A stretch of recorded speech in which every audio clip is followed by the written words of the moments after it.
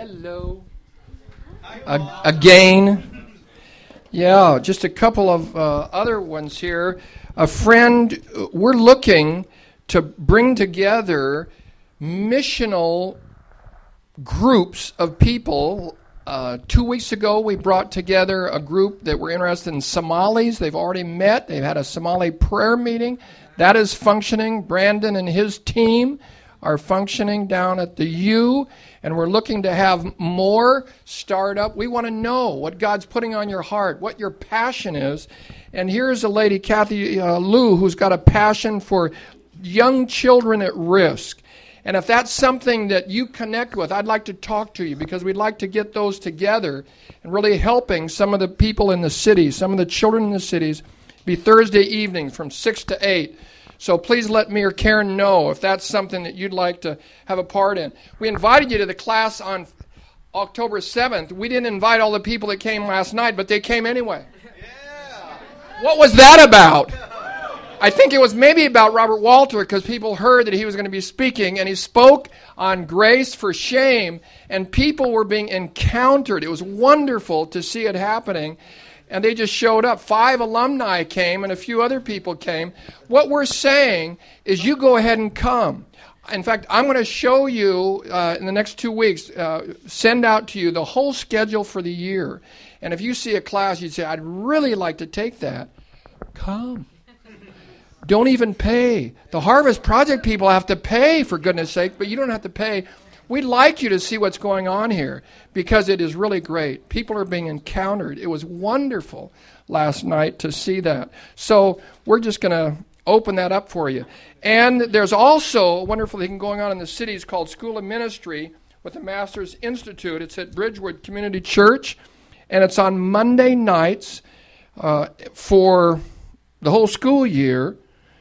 And the subject is equipping. So if that catches your attention and you'd like to pick up something and hear more about that, you do that.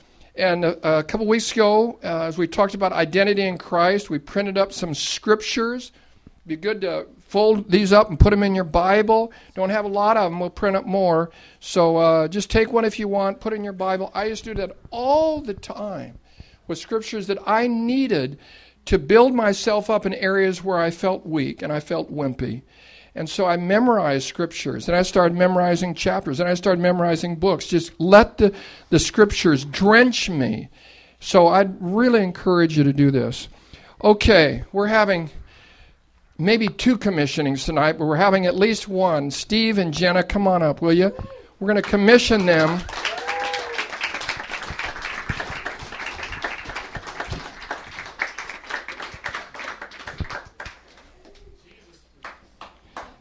Yeah, they are. And we're going to pray over them. We want to hear their heart, what they're doing, where they're going, what's going on. So who do I pass this on to? Okay. This is Jenna. This is Steve. And they're heading for lands far beyond the end of the month. Do you want to go ahead and pass the newsletter things out? First of all, we just want to say thank you so much, Paul and Karen, for... I want to be able to stand and see you guys. Just thank you so much for who you guys are and the way that you guys pour out your lives for all of us. The way that you sacrifice yourselves has made such an impact on us, and we have just tremendous respect for who you are, and just thank you so much for the blessing that you've been to us. And to our Communitas family, it's hard to say goodbye. We're going to miss you guys. There's so many individuals here that we've been able to develop relationships with, and we really call you guys family. So thank you so much for your love, your support, your encouragement, and your prayers. So I'm going to have Steve share a little bit about us. So for those of you that don't know, we're actually leaving the country for long-term missions to Thailand. And we've got if you want to keep in touch with us, we'd love to keep in touch with you. We got like a little email newsletter if you want to keep in touch. So I'll pass these around.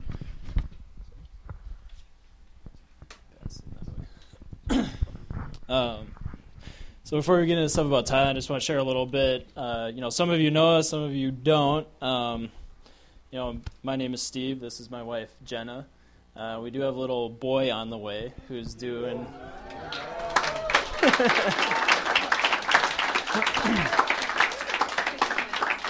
Yeah, she's 6 months pregnant. So, so a little bit about me. I grew up going to North Heights Lutheran Church. I mean, that was a pretty, charismatic, spirit-filled church. Going to the Holy Spirit Conference hosted by Paul Anderson. And probably about the age of 8 years old, I got filled up with the fire of God's Holy Spirit. I don't think my life was ever the same after that. So I've been in ministry about the last 5 years. I was down at State College campus. That was a party school, and a group of us college kids came together and just started crying out for our campus, and we literally saw a breakthrough. I mean, we saw thousands of kids get saved within 2 years. I mean, radical breakthrough.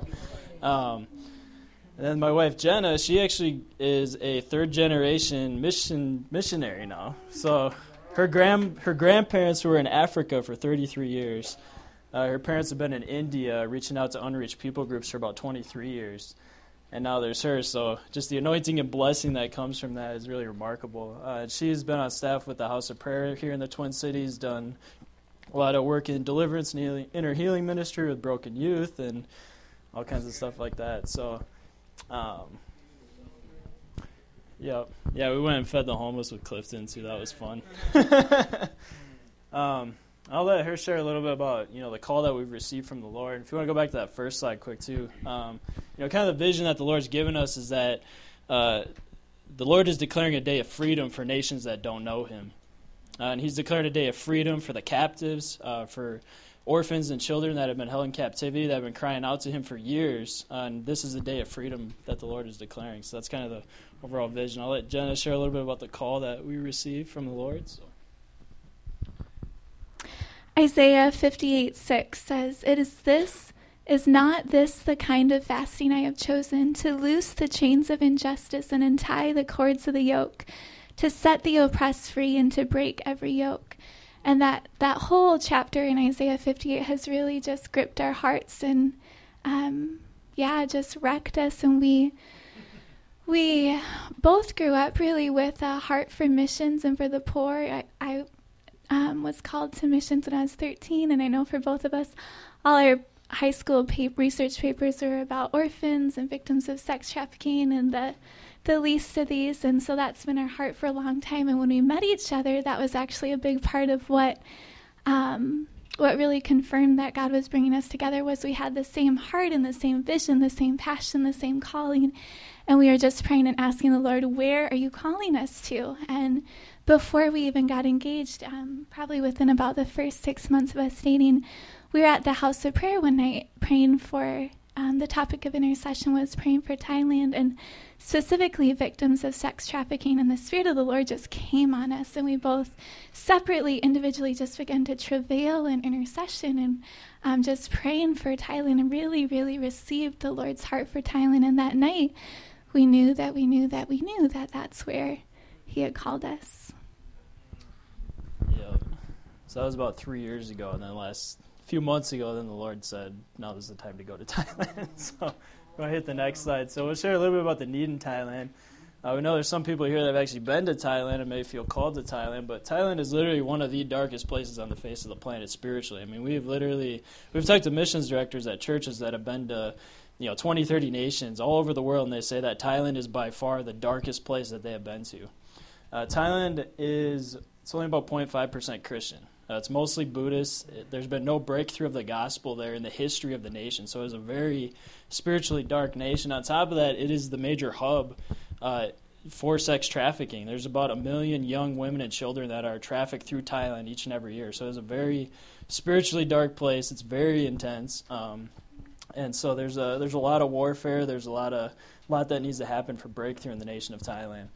So I'll let Jenna share a little bit briefly about just the vision the Lord has given us specifically for the nation of Thailand to bring breakthrough. So our heart is to see, like the name, every captive free, ultimately is to see every captive set free, because we know that's the heart of Jesus. But some of the ways that some of the vision he's given us on how to do that, and some of the things to focus on is we'll be ministering to orphans and victims of sex trafficking. We'll be working with a home that takes in victims of sex trafficking and then helping them start different businesses and things to help provide for themselves so that they can get out of that.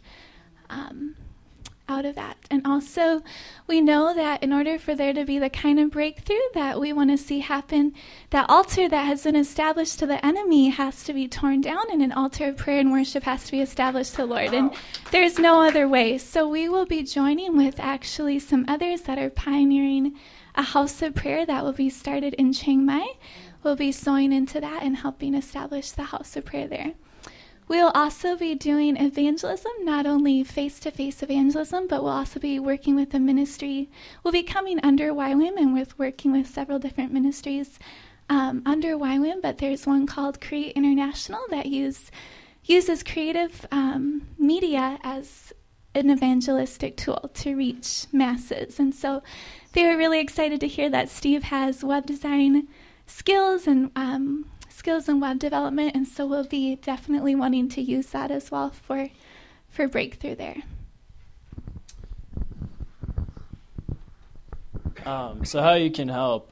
First of all, you can just pray. And not only pray for us, but pray for breakthrough in the nation of Thailand. Now, God's given us a promise that he's going to take the nation of Thailand. And when the Lord gives you a promise, that means it's going to happen.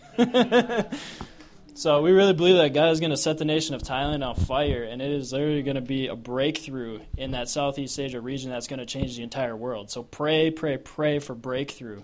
It'd really be awesome, too, if, that even here, if there was just a travailing in the spirit and a crying out for the nation of Thailand to see breakthrough. And we know many of you might even feel called to places like India and Thailand and some of these different regions, because that area of the world has the most unreached people groups in the entire world. And so you can pray just for that breakthrough, that the Spirit of the Lord would just come and convict hearts and bring people to Jesus. Amen. And also, the reality is everything costs money, right? So we still got a little bit of money to raise. We only got about 75% of our monthly, or 25% of our monthly support, but if everybody in this room gave $10 a month towards sending us, we'd be able to minister for the next 20, 30 years, whatever. So it's not that much money. Just ask that you prayerfully consider it. We got little slips of paper. You can fill a little credit card and say, I want to support you $10 a month or something like that. So, Did it go out? Did we go out?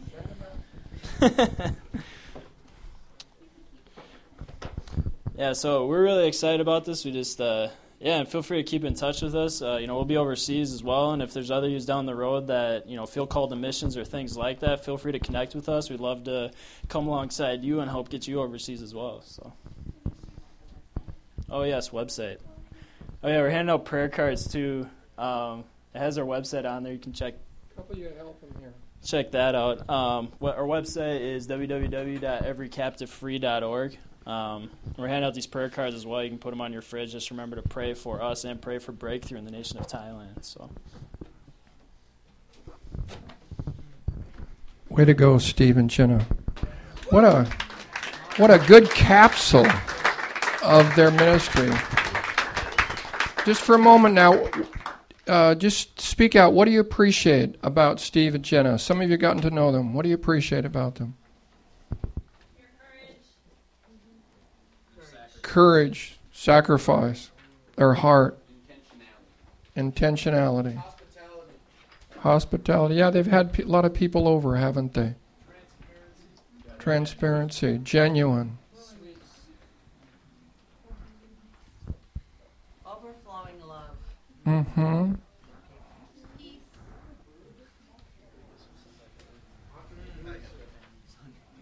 Yes. Yeah, they're entrepreneurs. Business starters. That's a wonderful thing to take to the missions with you. What a gift to bring to the missions. The ability to start up businesses. Heart for the lost. Indeed.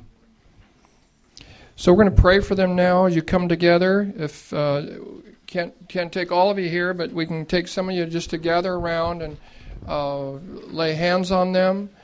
And then I'm going to speak some words of Scripture and commission them. Steve and Jenna are loved because when they came here, they began right away to bring people into their homes. They've discipled people. They've shown us that they really have the kind of heart that can go the long haul in missions. This is not a sprint. This is a marathon, and they're willing to take it for the long haul. So if you pray, either speak out loud. I've got a mic. We'll take a couple of you to pray, and the rest of us can just be strong and in leaning in. It's not a surprise to the Lord that you're carrying a child. This is His idea, and it's also a symbol of new birth in the Spirit. Not only will they have their own child that's going to bring them much joy, but they will have many, many children all around them. And in that, you will see that it'll be like the new growth will just continue. As you see these children grow up, your own children and the children the Lord gives you, it's going to go out, that His work, His light will continue to go out, and you will see great things. Lord will allow you to bring healing to people in body, soul, and mind. We praise and thank you, Father, for your glory. Hallelujah.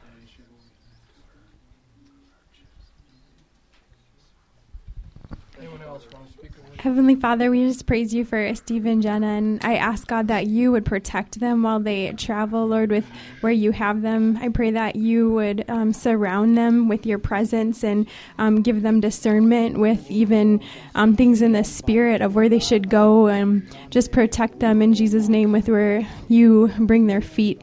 And Lord, I pray that they would see miracles, God, that you would just anoint them and that you would use them for your glory, Jesus. Go before them, go behind them, in Jesus' name.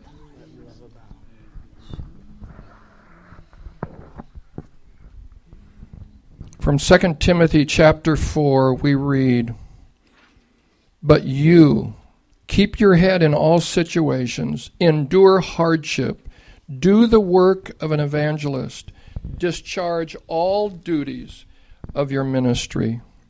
From Acts chapter 20, beginning with verse 19, "I served the Lord with great humility and with tears, although I was severely tested by the plots of the Jews. You know that I have not hesitated to preach anything that would be helpful to you, but have taught you publicly and from house to house. I have declared both to Jews and Greeks that they must turn to God in repentance and have faith in our Lord Jesus Christ. And now, compelled by the Spirit, I'm going to Jerusalem, not knowing what will happen to me. I only know that in every city the Holy Spirit warns me that prison and hardships are facing me." And here's the key verse that I give to you tonight. "I consider my life worth nothing to me, if only I may finish the race and complete the task the Lord Jesus has given me, the task of testifying to the gospel of God's grace."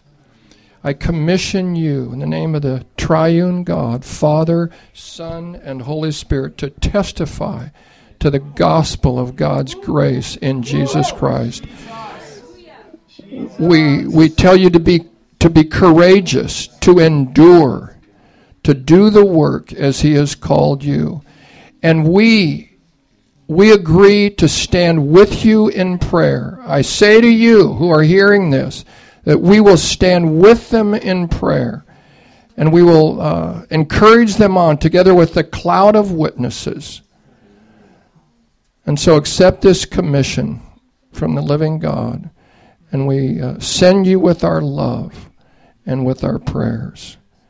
In Jesus' holy name, amen.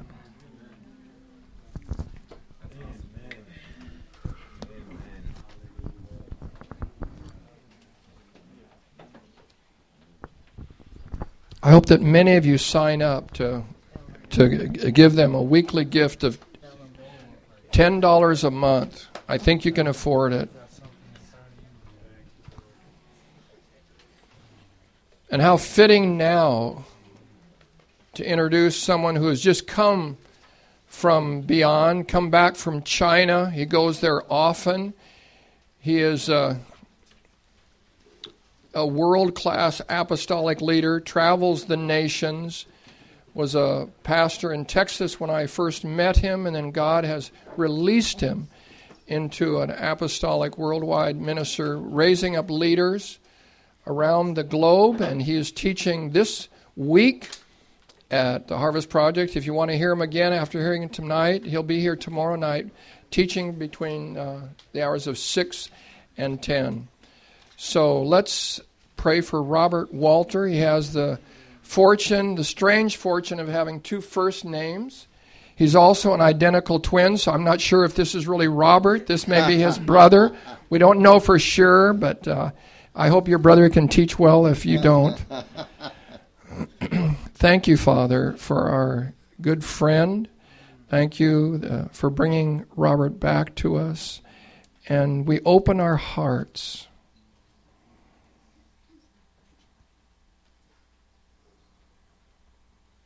It's a wonderful thing, but it's also a sober thing to hear the message of the gospel, because it's dangerous. To know and not to do is not to know. And so, God, give us ears. He that has ears to hear, let him hear. Allow us to hear tonight, to hear deeply tonight, in a way that brings conviction and change. We pray for Jesus' holy sake. Amen. Amen.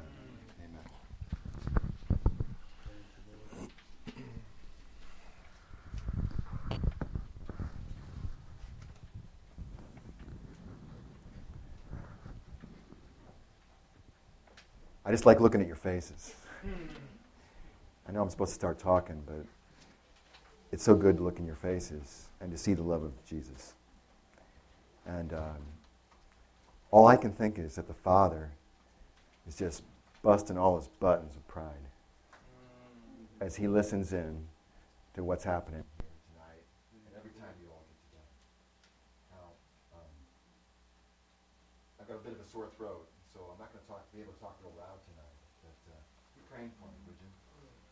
I want you to know it's a great joy. Excuse me, something happened to the mic.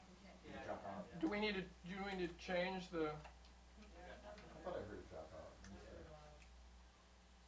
battery? Hold on a minute. The switch went off. It was on, and then is that what it is? Okay. So, anyway, it's a real privilege for me to be here, and I don't say that anywhere I go, but it really has encouraged me already just to be here. Did it go out again? Yeah. Grab one strap on the handhelds. Okay. Sorry.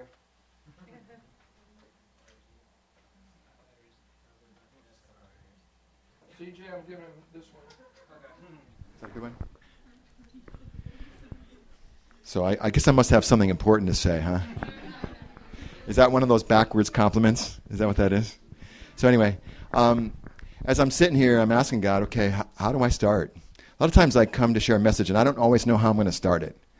And I'm always thinking, Holy Spirit, what do you want to say to these folks? And to me, the story's not about me. Paul invited me here to share some of my stories, but the story's not about me. The story is about you. And in a big part, the biggest part, the story is about him. But, I could introduce myself and I could tell you a lot about me. But really, the story is about you and about Jesus. And that's where I want to end. Tonight I want to start by saying something about me, because I think it's going to reflect a little bit upon you. Is that okay? Can I talk about myself in the context of your story? Would that be all right? When I graduated from college, I grew up in Connecticut, and it was a beautiful place. Hills, mountains, streams, forest. And I ended up going out to school in Ohio. I'd never been there before. Anybody from Ohio? Okay, that's right, Tim, that's right. Anyway, but I'd never been out there, so I asked somebody that had been there, I said, what's Ohio like? And they said, well, it's just like Connecticut, except it's flatter and it has fewer trees. I said, okay, all right. So I went out there, and sure enough, it was rolling hills instead of these rocky mountains and not as many trees. When I finished my 4 years studying geology, I got a job with Texaco, and they shipped me off to Texas, a place I never even wanted to go. Anybody from Texas? All right, where? El Paso, Midland. Ooh, I know. See, she understands. So I said got marooned in Texas for 25 years. But anyway, I'd never been there. And so I asked somebody, what's Texas like? And this is a true story. I asked somebody from Ohio, what's Texas like? They'd been there. And they told me, well, it's just like Ohio, except it's flatter and has fewer trees. I swear, that's exactly what they said. I thought, I can't believe this. And then when I flew in, I didn't even own a car. I didn't even own a bicycle. Everything I had fit in a trunk and a suitcase. So I flew in. I'm looking out the window. We're getting ready to land, and I'm thinking, oh, man, I made the biggest mistake of my life. Because this was like wasteland, right? Am I right? It was like wasteland. I mean, talk about flat. Talk about dry. There was even a town nearby named No Trees. If anybody needed proof that there were no trees, and I'm thinking, if I have to move somewhere next, I have no idea what that place is going to look like. If it's flatter and there's fewer trees, it couldn't get worse, you know? So I'm in the oil business, and it was the time of the oil business when things were really taking off. You know, the oil business is one of those businesses, it's like boom or bust. And I had started during one of the boom cycles. So I started off, I wasn't making peanuts. I mean, you would laugh if I told you what I started making with Texaco. You couldn't buy lunch now, it seems like, with that. But really rapidly, I was able to step my way up, and I was making more money than I ever thought possible. I'd go hang out at parties where the single guys like me would hang out, and they'd be standing around talking about how they were going to retire at the age of 30. And I'm thinking, what? But if that's possible, I want it. You know what I mean? I want it because there's things I can do with my life. I got lots of things to do, don't you? I mean... So I wanted to travel. I wanted to see the world. This might sound weird. I wanted to read and study. I liked to explore the world of books and things like that. And I wanted to fence. I was involved in the sport of fencing, and I had a Hungarian coach that told me, "You could make it in the Olympics. I'll coach you." And that's a head trip, isn't it? Somebody tells that to you, and I'm thinking, yeah. If I could get the money to do it, man, that's what I do. And I'm thinking this through, and at the same time, I'm teaching the Bible in my church. People are coming to know Christ. Lives are being changed. And I'm thinking, wow, if I give myself to that Hungarian coach to pursue that Olympic dream, what's it going to mean? And I'm realizing to pursue Olympic dream, it's all or nothing. And it's almost like a religion, isn't it? When you're an Olympic athlete. And at that point, as I realized I had to say no. And at that point, I actually gave God my sword, and I said, God, I'm giving you my sword, and I ask you in exchange to give me the same ability to wield the sword of the Spirit that you gave me to wield this sword. That was a long time ago. And since then, even before then, but since then, that's what I've been doing. I've been teaching the Bible, and I'm just amazed and I'm humbled how God is able to use people, ordinary people like me. I don't know what your background is, and I don't know what the call is on your life, but I know this, that God has the same kind of a call in your life that he has in mine, and that is a call to eternal significance. My sense of leaving the oil industry was this. I find oil. Geologists do that. Geologists find oil, and what happens next? Somebody burns it. It's gone in a puff of smoke. And I thought, wow, what am I giving my life to? I want to give my life to something that has eternal significance. I don't want to see people burned up in smoke, for one thing. But I don't want to see my work go up in smoke. I want to give my life to something that matters. But along the way, what happens when you begin to consider, am I going to serve God? What is the voice that comes whispering in your ear? It's the same voice that whispered in Eve's ear. You know what I think it is? He's not at all original. It's always the same line with him. In the Garden of Eden, you know how it was? They had everything. They had every tree they could eat of, except just one. And it's that tree that Satan points their attention to. Hey, and why is it, he's saying, that God won't let you eat from that one? Now get it. They've got thousands of trees they can eat from, and he doesn't talk about those, but he just points out, well, what about that one? Why can't you eat from that one? And he plants the seed that, if we do it God's way, we're going to miss out on something we need. You know what I'm saying? And that's the broken record that I'm talking about, because he has not had a new line since then. It's always this. If you follow God's way, you know what? You're going to miss out on all the fun. You're going to miss out. And whether it's a tree or whether it's a party or whether it's a boyfriend or girlfriend or a good marriage or a good job, the enemy is whispering in your ear, no, you don't want to sell out. Don't surrender, whatever it is. For me, it was a sword. I don't know what it is for you. But God is saying, hey, I've got something for you. I've got something big for you, really big. But in order to take it up, you got to put something down. You know what I'm saying? And for me, I had to put down this sword. I had to put down a dream. And I thought, oh, man, I'm dying. It wasn't just the dream of being an Olympian. It was the dream of making $1 million because I was on the track. And I look back, and those guys that were in the industry with me, that's where they are. They're all millionaires now. I had to weigh that. But you know what? I don't have any regrets. So I took up the call, and you know what's happened ever since that time, Paul? Now I've been in 22 countries around the world. Remember one of my dreams? Travel the world? He did it. He did it. And he gave me the money to do it. I didn't have to make $1 million to bankroll it. He did it.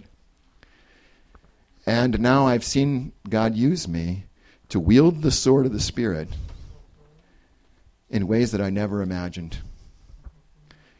I'm a pretty shy guy. Actually, I was really shy. Growing up, I'd stand and I'd talk and my knees would shake. And now I speak before pastors who don't just have one church, but they have as many churches as I had members in my church. You hearing me? They have as many churches as I had members in my church. And those are the people that I speak before. And I can only think of the scripture where Jesus said, he calls the fools to shame the wise. You're looking at him. He calls the weak to shame the strong. You're looking at him. Me. Because before Jesus called me, I was nothing. I was nothing. And tonight, I feel like God has brought me here tonight to remind you of that call that's on your life. And to say that you are called in an equal way to bigger things than anything you could ask or imagine. Amen? Do you hear me? And Satan would whisper in your ear and say, don't do it. You'll lose out. He'll say the same thing he's been saying to Eve all along. And whether that is that selling out to Jesus and say, your life, I want your life in my life. My life is yours. Whether it's that first time of saying, Jesus, I'm yours. Or whether it's the next time and the next time and the next time. I don't know what it is. But at each juncture, the enemy is saying, if you do it, you'll miss out on what's important.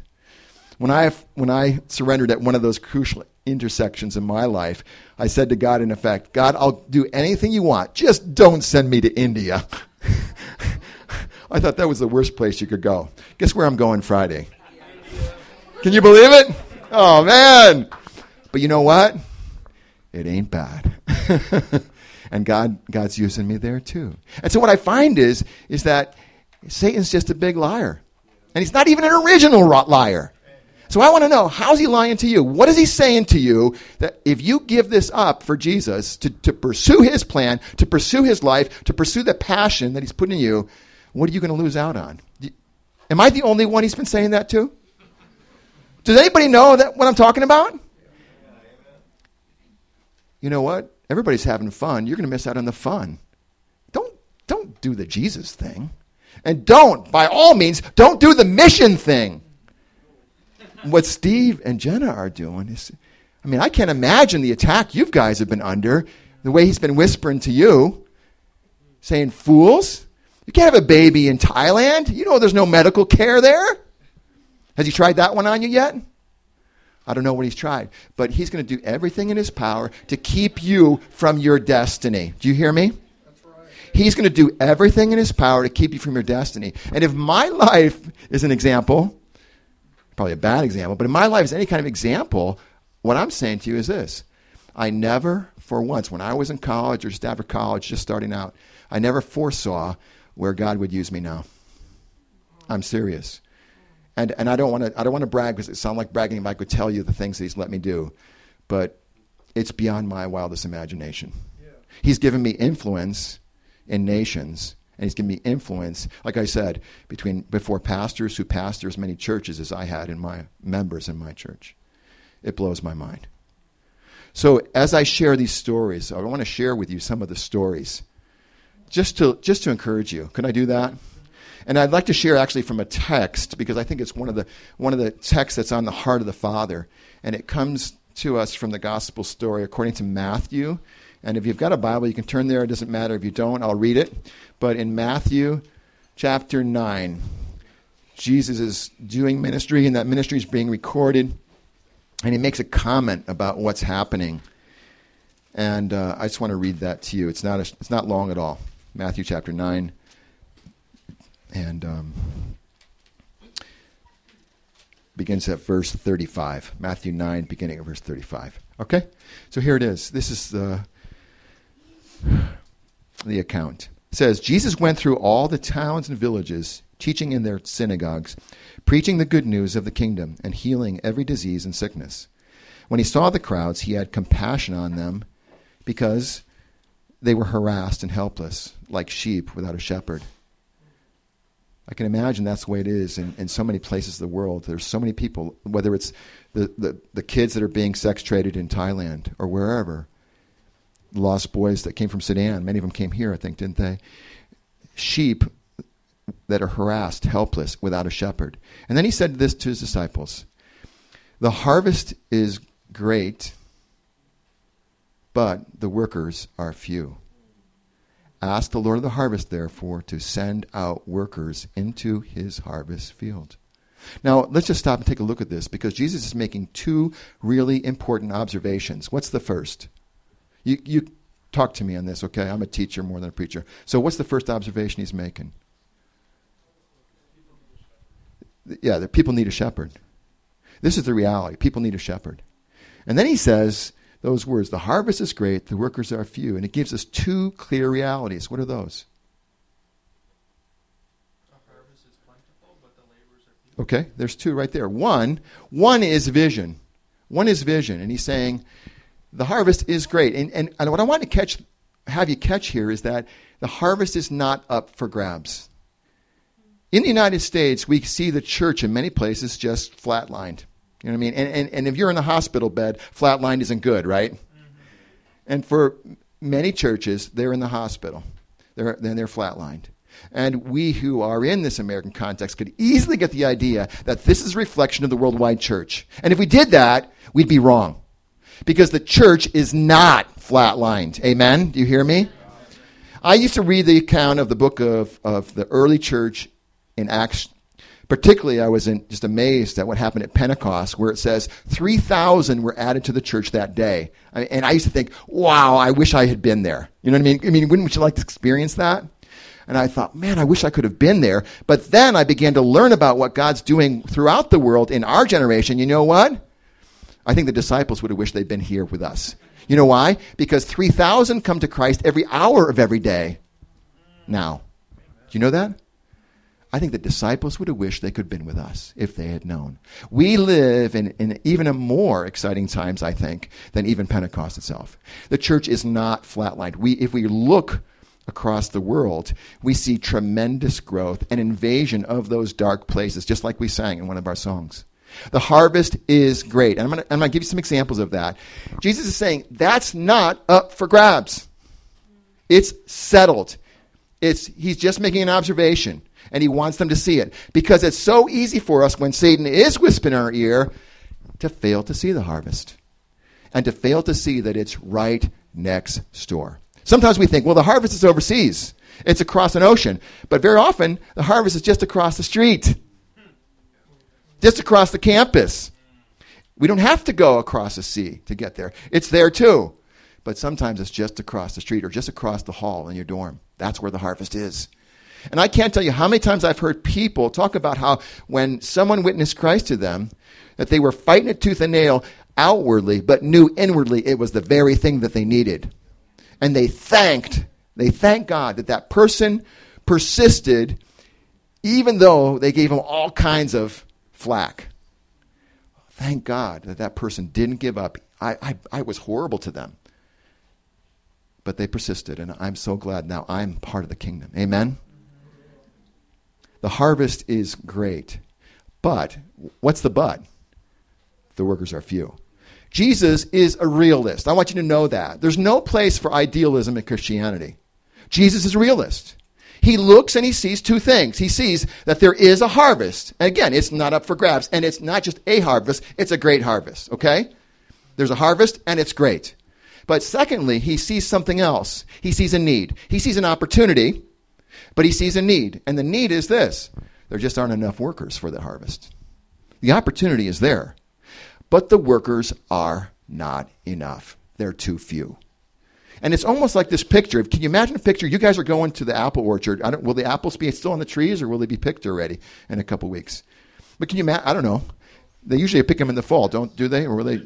Should be on the trees? Okay. All right. Can you imagine going to that apple orchard, and all the apples are just falling down, and they're rotting on the ground? Because there's nobody working that orchard just to bring in the harvest. That's what's happening. That's the picture I think Jesus is trying to give us. We don't have to strain to bring a harvest about. What Jesus is saying, I want you to focus your efforts on raising up workers. Look at his next line. He says, because of these two realities, one, the harvest is great. Two, the workers are few. He asked them to pray, and pray about what? What does it say? Dan? Pray to the Lord of the harvest to send out workers in the harvest. He says, go to the commanding officer. Go to the guy who sends out the work crews. Go to him in prayer. Go to the Lord and say, Lord, we need workers for the harvest. Isn't it something? And I'm not saying that all of the Scripture says this, but in this case, in this passage, the Lord directs prayer not for a harvest, but prayer for workers for the harvest. And I find that very amazing. Jesus doesn't seem to be sweating harvest, does he? He doesn't seem to be sweating. He doesn't seem to be up in arms at all about the fact whether there's going to be people coming into the kingdom. That's not his deal. He seems far more concerned, and he wants to direct the disciples' concern and their prayers to another pressing issue. And that pressing issue is that we just don't have a big enough work crew.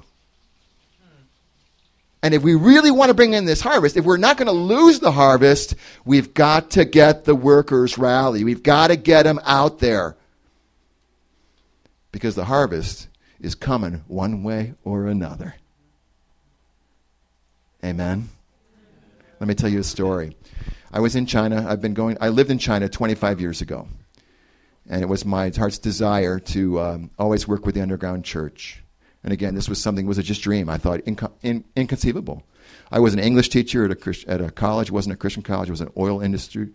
And I always wanted to work in the underground church. When I lived there, I had the amazing opportunity to go to church. And there were three pastors. One had been in prison 30 years for his faith. The other 20 years for his faith. The other 10 years for his faith. I couldn't believe it. And I always said, Lord, give me a chance to go back. I waited 17 years. 17 years. And in the last 10 years, I've been going to China three times a year. Where'd Tim go? Tim's got that same heart. And he's been there too. But what a privilege it is to go and to be a part of what God is doing in the underground church. And to be able to speak life into those who have entered the harvest field and have given their blood to do it. Can I tell you a few stories about some of these people? The college kids and younger are often sent out by their church networks to go do evangelism. And some of them don't even have money. It's kind of like, we didn't read the rest of this in the parallel passage in Luke 10. Says he sends them out without a purse. And they do that in China. They go out without any money, and they just have to trust in God. And sometimes in order to get back, they sell their blood to make some money to buy the train ticket. You know what I mean? These kids are amazing. But anyway, one of these church planting teams was sent to the western part of China. And the guy who was the head of that movement, it was a movement about 2 million believers. And I was teaching his workers, his key leaders, and I heard he was going to come in. I had a chance to have lunch with him, and I thought, you know what, I got to ask him a question, because I want to make sure that we're really connecting here and we're doing something that's of value to them. So I said, what do I need to ask? I thought, the Holy Spirit, I think, gave me this question.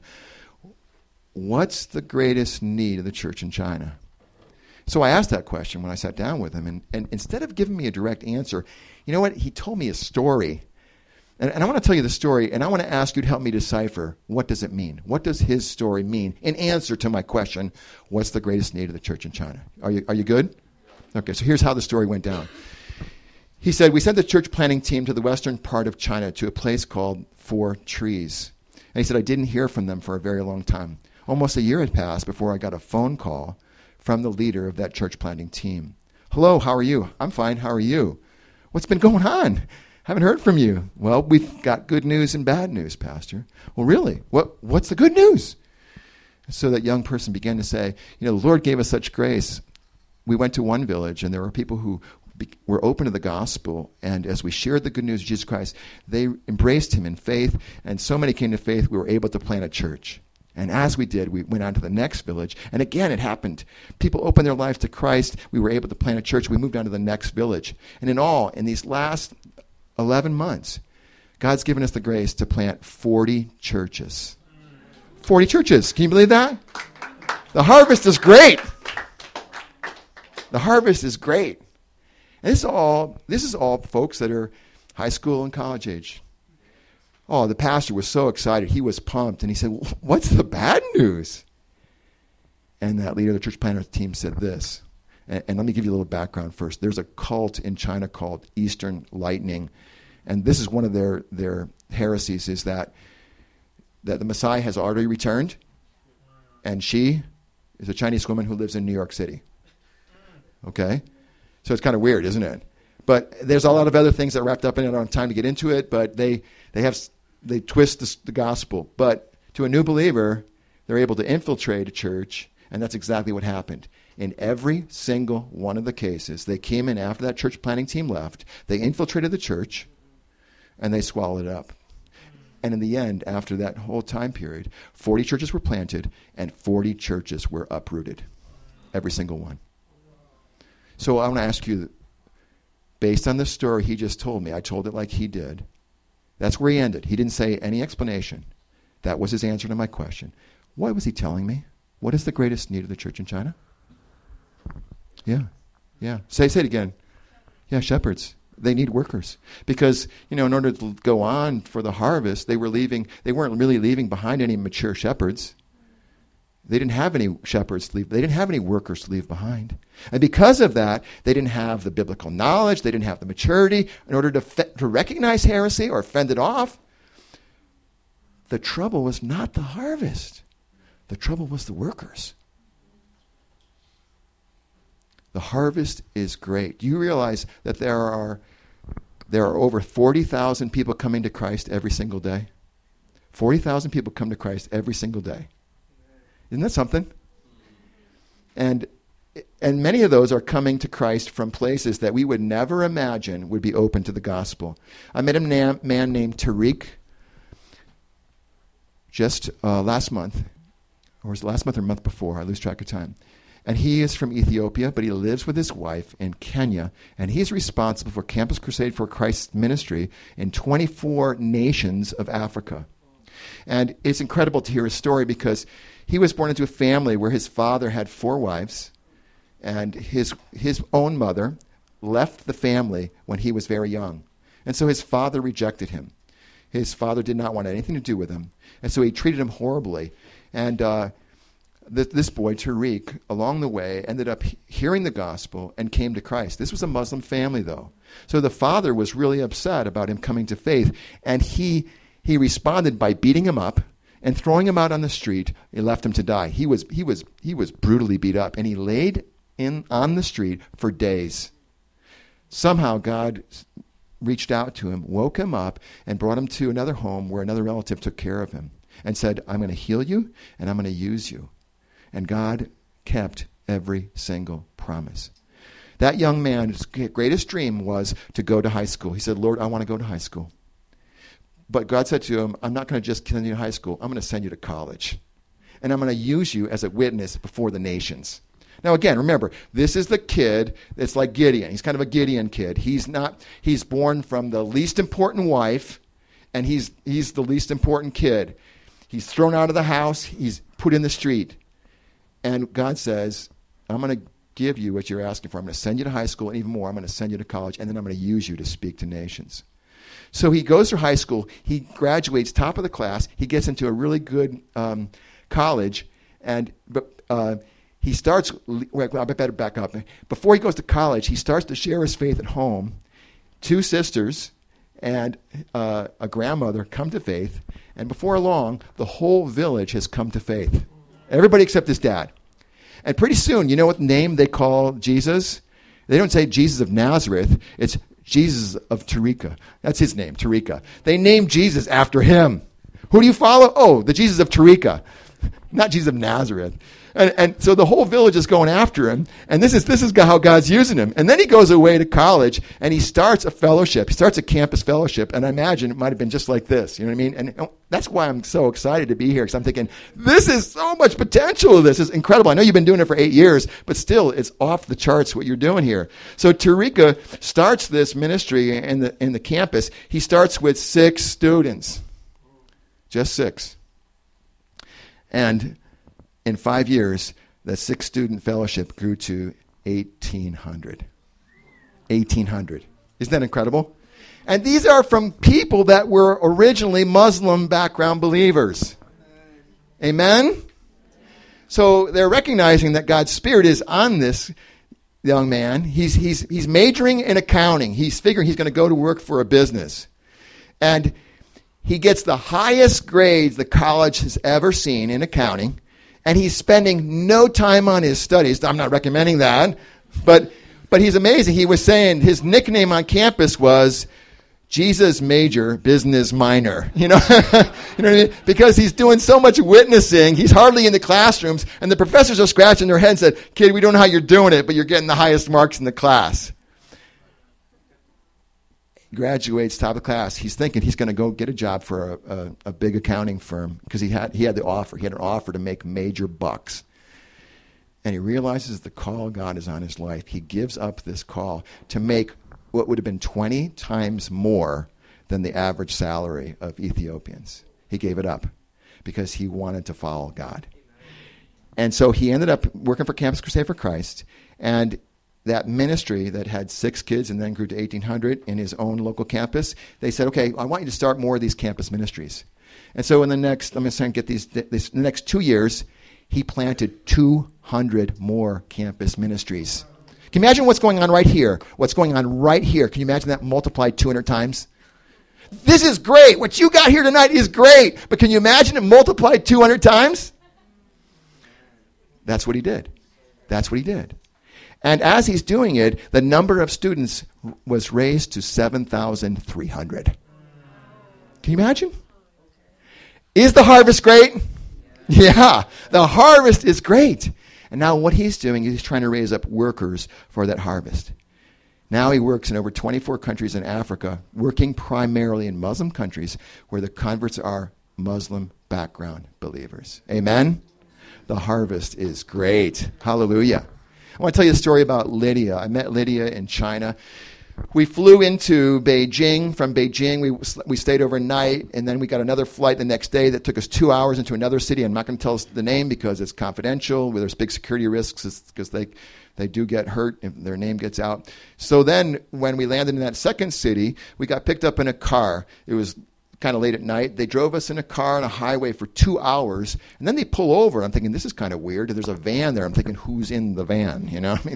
Anyway, so they pull over the side of the road. There's a van, and so we get out of the car, and then they move us to a van, and then they drive for another hour on all these rural roads. We're going past lotus ponds, rice fields, and it's getting, I can see it a little bit. I saw it more as I left. But we get into this way back location, and I'm training a group of people whose ministry is children's ministry. They're all what you might call children's workers. Okay, it's one of the largest movements in China, and the head of that movement is a person we'll call her named Lydia. That's code name. It's not her Chinese name, obviously. But so we hear Lydia's story, and it's a fascinating story. Lydia was born in a communist family where she was one of 6 children. And she was the third, I think, of those 6 children. And they were really poor. Even though they're communists, they were really poor. And they didn't have a lot of money. They couldn't afford to send everyone to school. So Lydia just held back. She said, okay, I'm going to help my parents with the farming. I'm not going to go to school. So she drops out. She never has a chance for an education. Well, one day at the age of 16, she's going through the village. She wants to go to a movie that's airing in the village. So she's on her way to the village, and she hears music coming out of a house. And she's curious because it's music she's not heard before. She goes over, she knocks on the door. There's old people. They open the door, and they see her, and they close the door. They push her away. She tries again. They open the door. What do you want, kid? Get out of here, And she tries again, third time, open the door, and they push her out. She realizes something's going on here. She's not a Christian herself, but she has the sense that they're doing something to meet God. And she wants it. She wants it.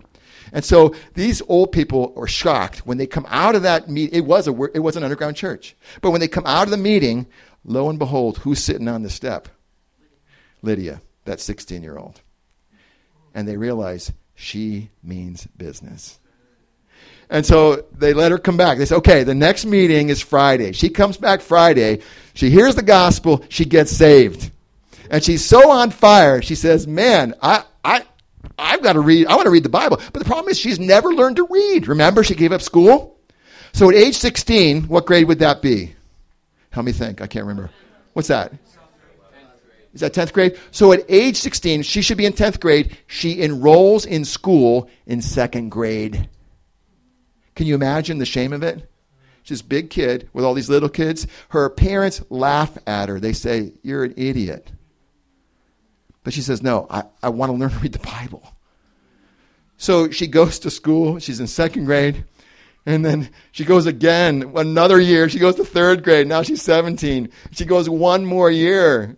And by this time, it's like, she can't take it. The whole village is saying, get out of here. She only has 3 years of education.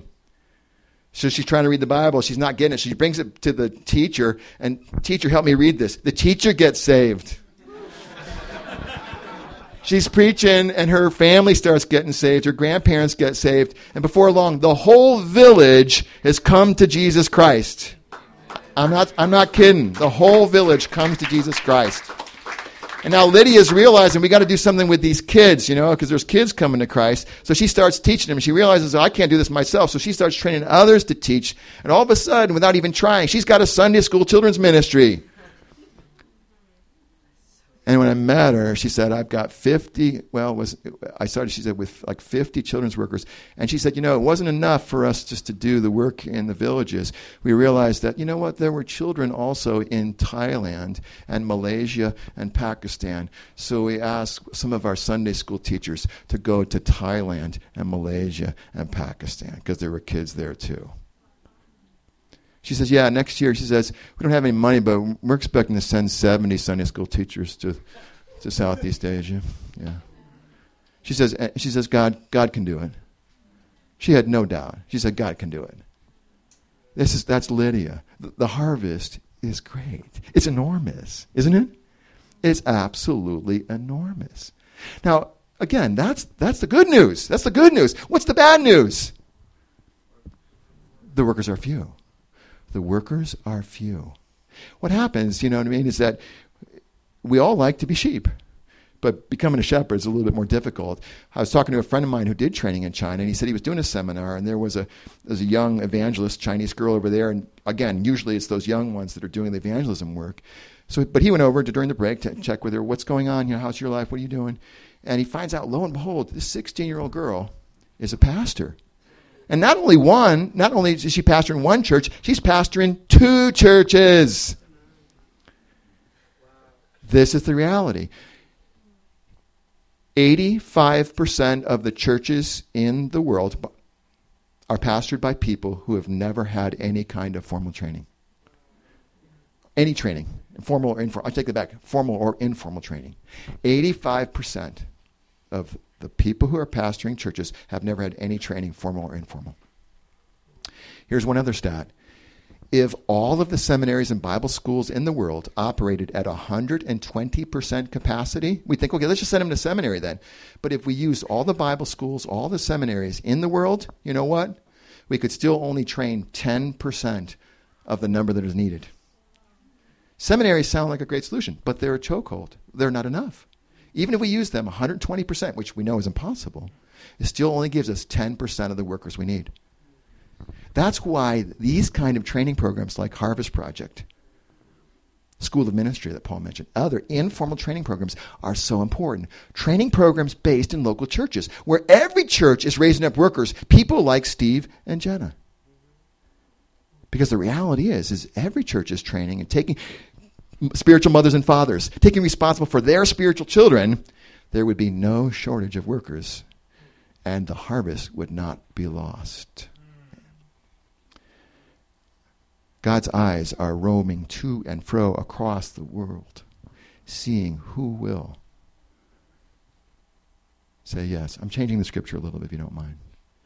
But looking to say, who's ready to say yes? Because the call has gone out. The question is not, are you a missionary?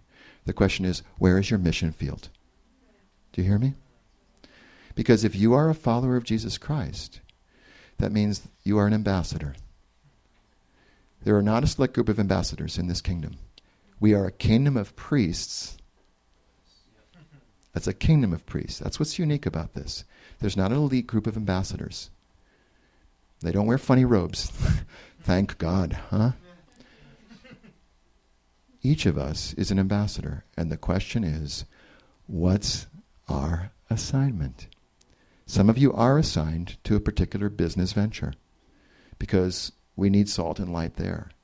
Some of you are assigned to go to the Somalis with Brandon. Some of you are assigned to go to Thailand. Some of you are assigned to go to the Muslim world.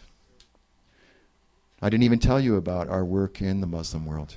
I didn't tell you about the fact that there is a huge revival going on right now in Iran. Do you know about it? Right now, God is using dreams and visions to bring, you've heard, right? To bring literally hundreds and thousands of people to faith in Jesus Christ. There are many Muslim people who report seeing a vision where a man in white, who looks very gentle, comes to them, and he uses the word Isa. His name is Isa. Do you know the word? You know the name, right? Isa is that Arabic word for Jesus. That's Jesus' word, name in Arabic. And he comes to them and he says, follow me. And a lot of them don't even know who he is. But then they go poking around, and they go to a church. They're thinking somehow, well, I wonder if this is something to do with the church. And they go ask this pastor, and he says, well, yeah, that was Jesus. Isa, that's Jesus. And they say, well, I want to follow him. There were cases where whole villages had the same vision on the same night, and the next morning are wandering through the streets. Does anybody know Isa? I'm serious. It's incredible. This is in Iran, where some of the worst persecution exists. I mean, you can't compare to North Korea, but we have workers in Iran. We have workers in China. We have workers in Iran. We have workers in different places. And in China, they put you in prison, but you know your family knows where you are. But in Iran, you just disappear. I talked to one of our workers in Iran, and he said they're actually kind of afraid to talk to other Christians because it's so dangerous. You don't know if somebody's a plant. But two young girls were so bold that they actually were going door to door giving flyers of the gospel. Bold. They ended up serving time in prison on account of it, and by the grace of God, it got free. The harvest is great, and there's some courageous people who have said, I'm ready for an adventure. And I'm ready to say yes to Jesus. Because the harvest is great, but the workers are few.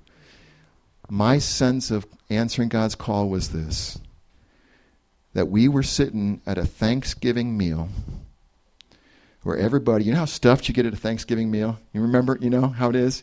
You eat and you eat and you eat, right? Until your belly feels like it's going to burst. And the image that Jesus gave me was that we've got everybody in America sitting at the Thanksgiving meal, and the plates go around and around and around. But over on the side, there's all these nations and all these peoples that never get one morsel. Never get one morsel. Never even get to hear about this Isa guy. They don't get to taste and see how good he is. The harvest is great, but the workers are few. And my sense is that God is called on not just one or two, but every one of you. And again, the issue is not if I am, but where I am a missionary. Amen. You are the answer to Jesus' prayer. Jesus says, come to the Lord of harvest and pray that he would raise up workers for the harvest. You are an answer to that prayer. And when you go to reach the Somalis, when you go to reach the people of Thailand, where you go to reach the people on your campus, you are an answer to that prayer. Amen. Tonight, I just want to acknowledge those that are ready to say yes. Because I think some of you are hearing the call of God on your life. You're hearing the Spirit say to you, that's you. That's you. You've wanted something great in your life. You've wanted something significant. I can make you stand before nations just like Tarika. Just like Lydia. And Lydia, you know what Lydia's takeaway was when we asked her, what did you learn through all that? She says, I learned that one person can change society. Did you say that again, Lydia? You know what I mean? She said, I learned that one person can change society. And if one person can change society, how many people are in this room, do you think? Seriously, what do we have? 100 people here? What is it? Clint, Dan, what do we got? Okay, so what can 100 people do? That's my question. If one person can change society, what can 100 people do? Change a nation. Change the world. God has chosen the foolish to shame the wise. He's chosen the weak to shame the strong. Amen? And if the devil's whispering to you now and saying, you ain't got what it takes, you could say to him, you're right. But Jesus does. And me and Jesus are an unbeatable team. Amen? Who's ready to stand up? Who's ready to say yes to Jesus? I want to be an answer to that prayer for workers. Who wants to say yes? Because together with Steve and Tina, do you mind if we piggyback with you guys? Together, we want to commission you. Now, we don't know how it's going to pan out.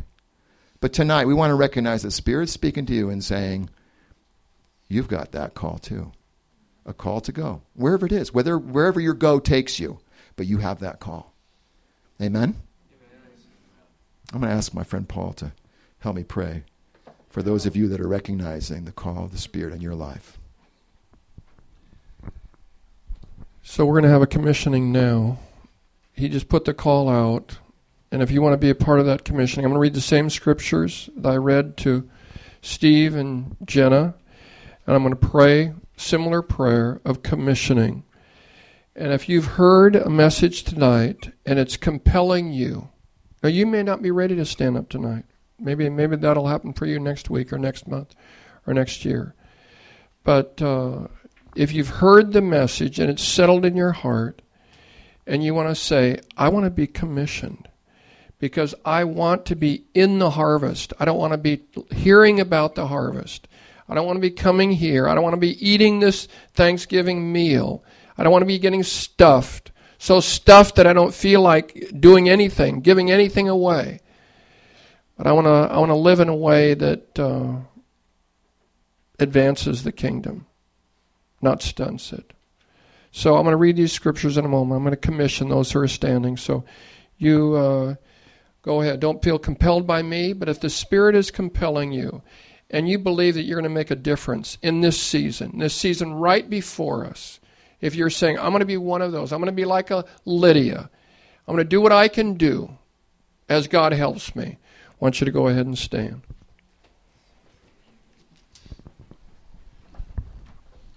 And if you're not standing, don't feel embarrassed, because maybe your time to stand is going to be next week or next month. So don't feel compelled because other people are standing.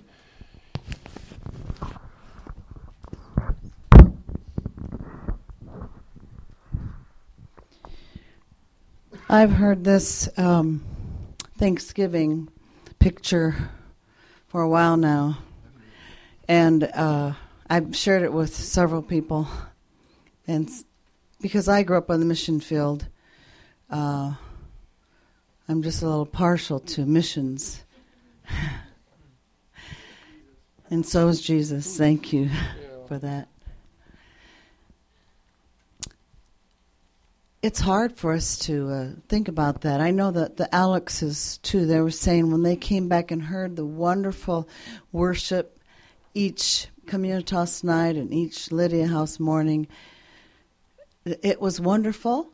Another Japanese friend of mine had the same thought. It was wonderful, but, we felt the emptiness that is, around the world, in Greece and Crete and India and Japan, wherever your heart is feeling that.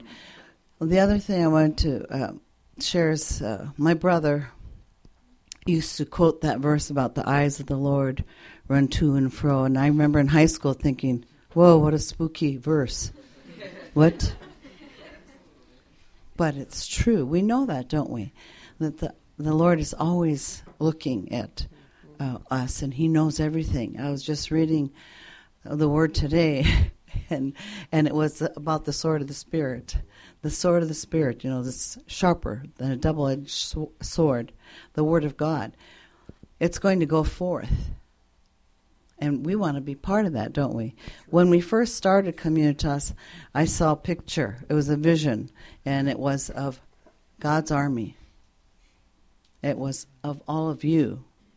Especially I saw Communitas young adults standing there equipped, with your helmet on, with everything the Lord has given you. You're equipped. The enemy would say to you the lies of, no, you're not ready yet. No. Just wait. And the Lord is saying, I'm equipping you. Mm-hmm. And that vision was, the line was drawn, you're equipped, you're waiting for marching orders in your feet, your feet with boots on. We're ready to cross that.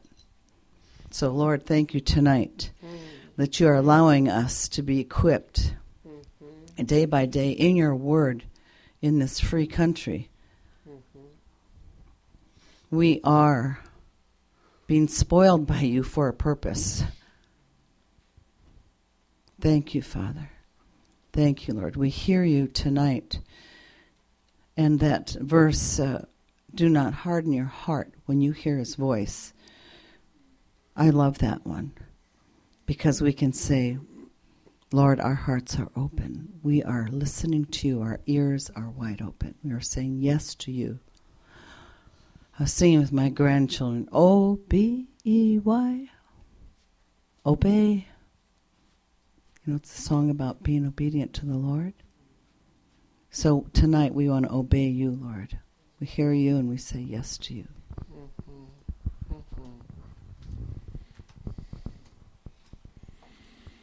From 2 Timothy chapter 4.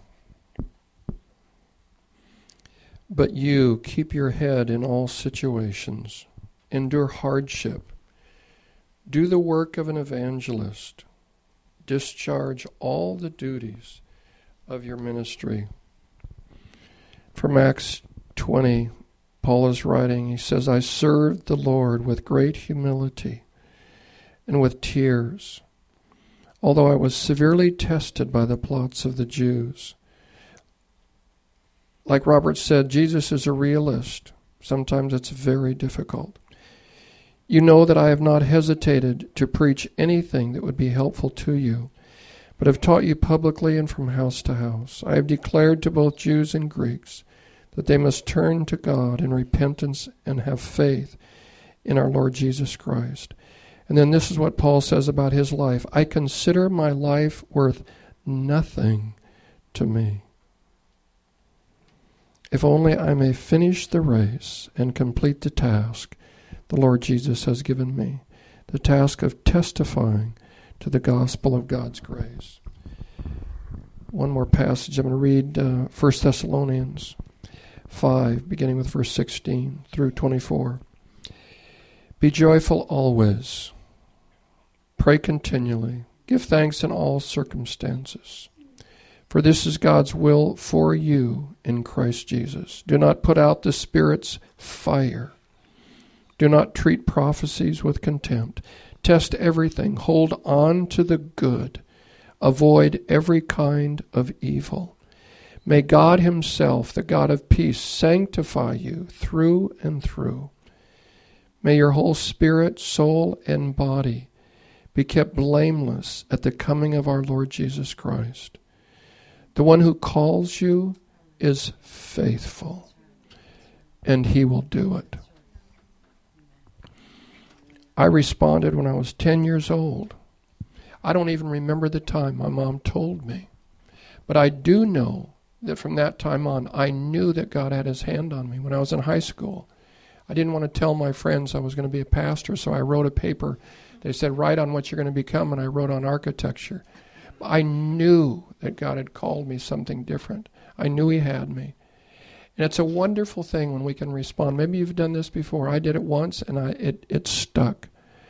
And so I respect those of you who are sitting and waiting are waiting for that call to grip your heart. That's okay.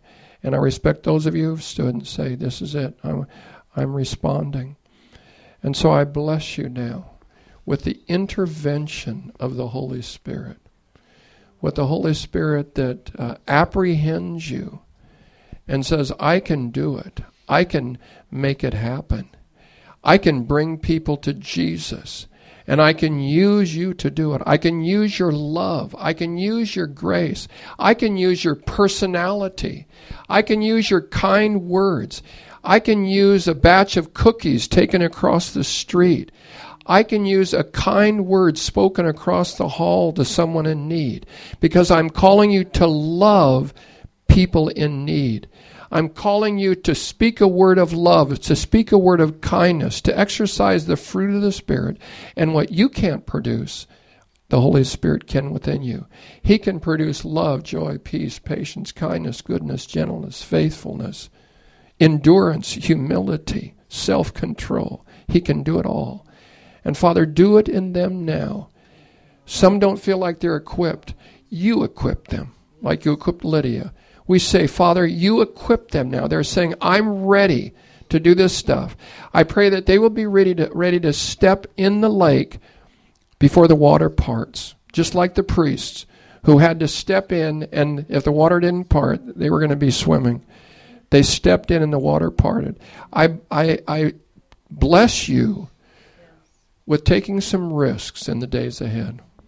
I bless you with going someplace that you haven't gone before, with saying something you haven't said before, of asking somebody, hey, could I pray for you for that knee? Could I pray for you for that problem at home, for that financial situation? There are going to be stories. Maybe some night all we'll do is tell stories of what God is doing. So consider yourself commissioned by the King over all kings, the Lord over all lords. In fact, the Lord of the nations. And Father, we know that you are calling people to specific places, to specific assignments. In the days ahead, the weeks, months ahead, God may clarify that for you. If he doesn't, that's okay. You just got a call to do it all. But sometime he may specify. And if he does, then you can focus in on that people group or that nation or that city or that block or that family. What a wonderful thing. What a wonderful message we heard tonight. Let's speak together as Jesus. He gave us boldness to say, Our Father, who art in heaven, hallowed be thy name. Thy kingdom come, thy will be done, on earth as it is in heaven. Give us this day our daily bread, and forgive us our trespasses, as we forgive those who trespass against us. And lead us not into temptation, but deliver us from evil. For thine is the kingdom, the power, and the glory, forever and ever. Amen. Will you all stand together? I'm going to speak over you the blessing of the Lord, the benediction. If you want to, you can catch it. You can hold out your hands and catch it because it's coming your way. I wasn't sure at one time if you can impart things like actual qualities, but you can impart peace. God gives us authority to impart peace. So you listen to it because you're going to catch peace now that comes your way. And then we're going to turn this place into a prayer meeting. We'll have plenty of time for fellowship. There'll be food upstairs. Stick around as long as you can, as long as you want to. If you have to beat it out, that's okay too. After a little while, we'll have a meeting upstairs for the newbies. So you come on up, and it won't take long. You can stay for a little while if you have to leave. That's okay too. But we'd like to get better acquainted with the newbies. We'll have people up here ready to pray. If the prayer ministers could make your way up to the front. I'm going to ask Robert if you're able to stick around for a little while. Is that possible, Robert? Maybe some of you want to have him pray with you, that you do. Some of you probably feel a call to the nations, that you know that you're here for now, but that you feel a call that it's going to take you to places beyond. I was in Kenya for a summer, and I said it was so wonderful to be used to go out on weekends, and I would literally speak until I would lose my voice. I'd carry my guitar and I'd sing, and you didn't know I played the guitar, did you? I'd sing and play, and then I'd lose my voice, so I'd have to quit. And I said, Lord, there's such opportunities here. Am I coming back? He spoke to me. I was about 24 years old. He said, no, you're sending people. So I'm excited tonight to think that I'm thrusting people out. It may be just within your family, or it may be across the nation. Kelly's going to Tanzania, and she bought a one-way ticket. We're going to commission her next Tuesday, and then she's going on Wednesday to Tanzania. She's got a one-way ticket. She said, I'll be there at least for a year, but maybe longer. Who knows? Yeah, can you guys come up and pray as well? Kelly, you come up, and you can pray for people. If there are any others too who are full-time workers at this point, can pray. We'd like to be available to pray with you who are hearing the stirring of the Lord. But after I give you the benediction, you turn to somebody next to you. Pray something that you heard tonight. Pray, I want to be like Lydia. Or I want to make up for this loss that Jesus talked about, the loss of workers. I want to be one of those. I want to be a worker in the harvest. So after I give you the benediction, then you'll just turn. And after that prayer, we'll just keep praying here. If you want a fellowship, then there's plenty of room, a lot of rooms upstairs. And then after a few minutes, then we'll call the newbies to go upstairs, and you can eat and fellowship. So, okay, here we go. I'm gonna, and you can look at me too if you want to. Is that okay? I guess yeah. Am I glowing? I hope I'm glowing. Because I want you to glow when you get done with this. Okay, here we go. The Lord bless you and keep you. The Lord make his face to shine upon you and be gracious unto you. The Lord lift up his countenance, his face upon you and give you peace. In the name of the Father, and of the Son, and of the Holy Spirit. Amen.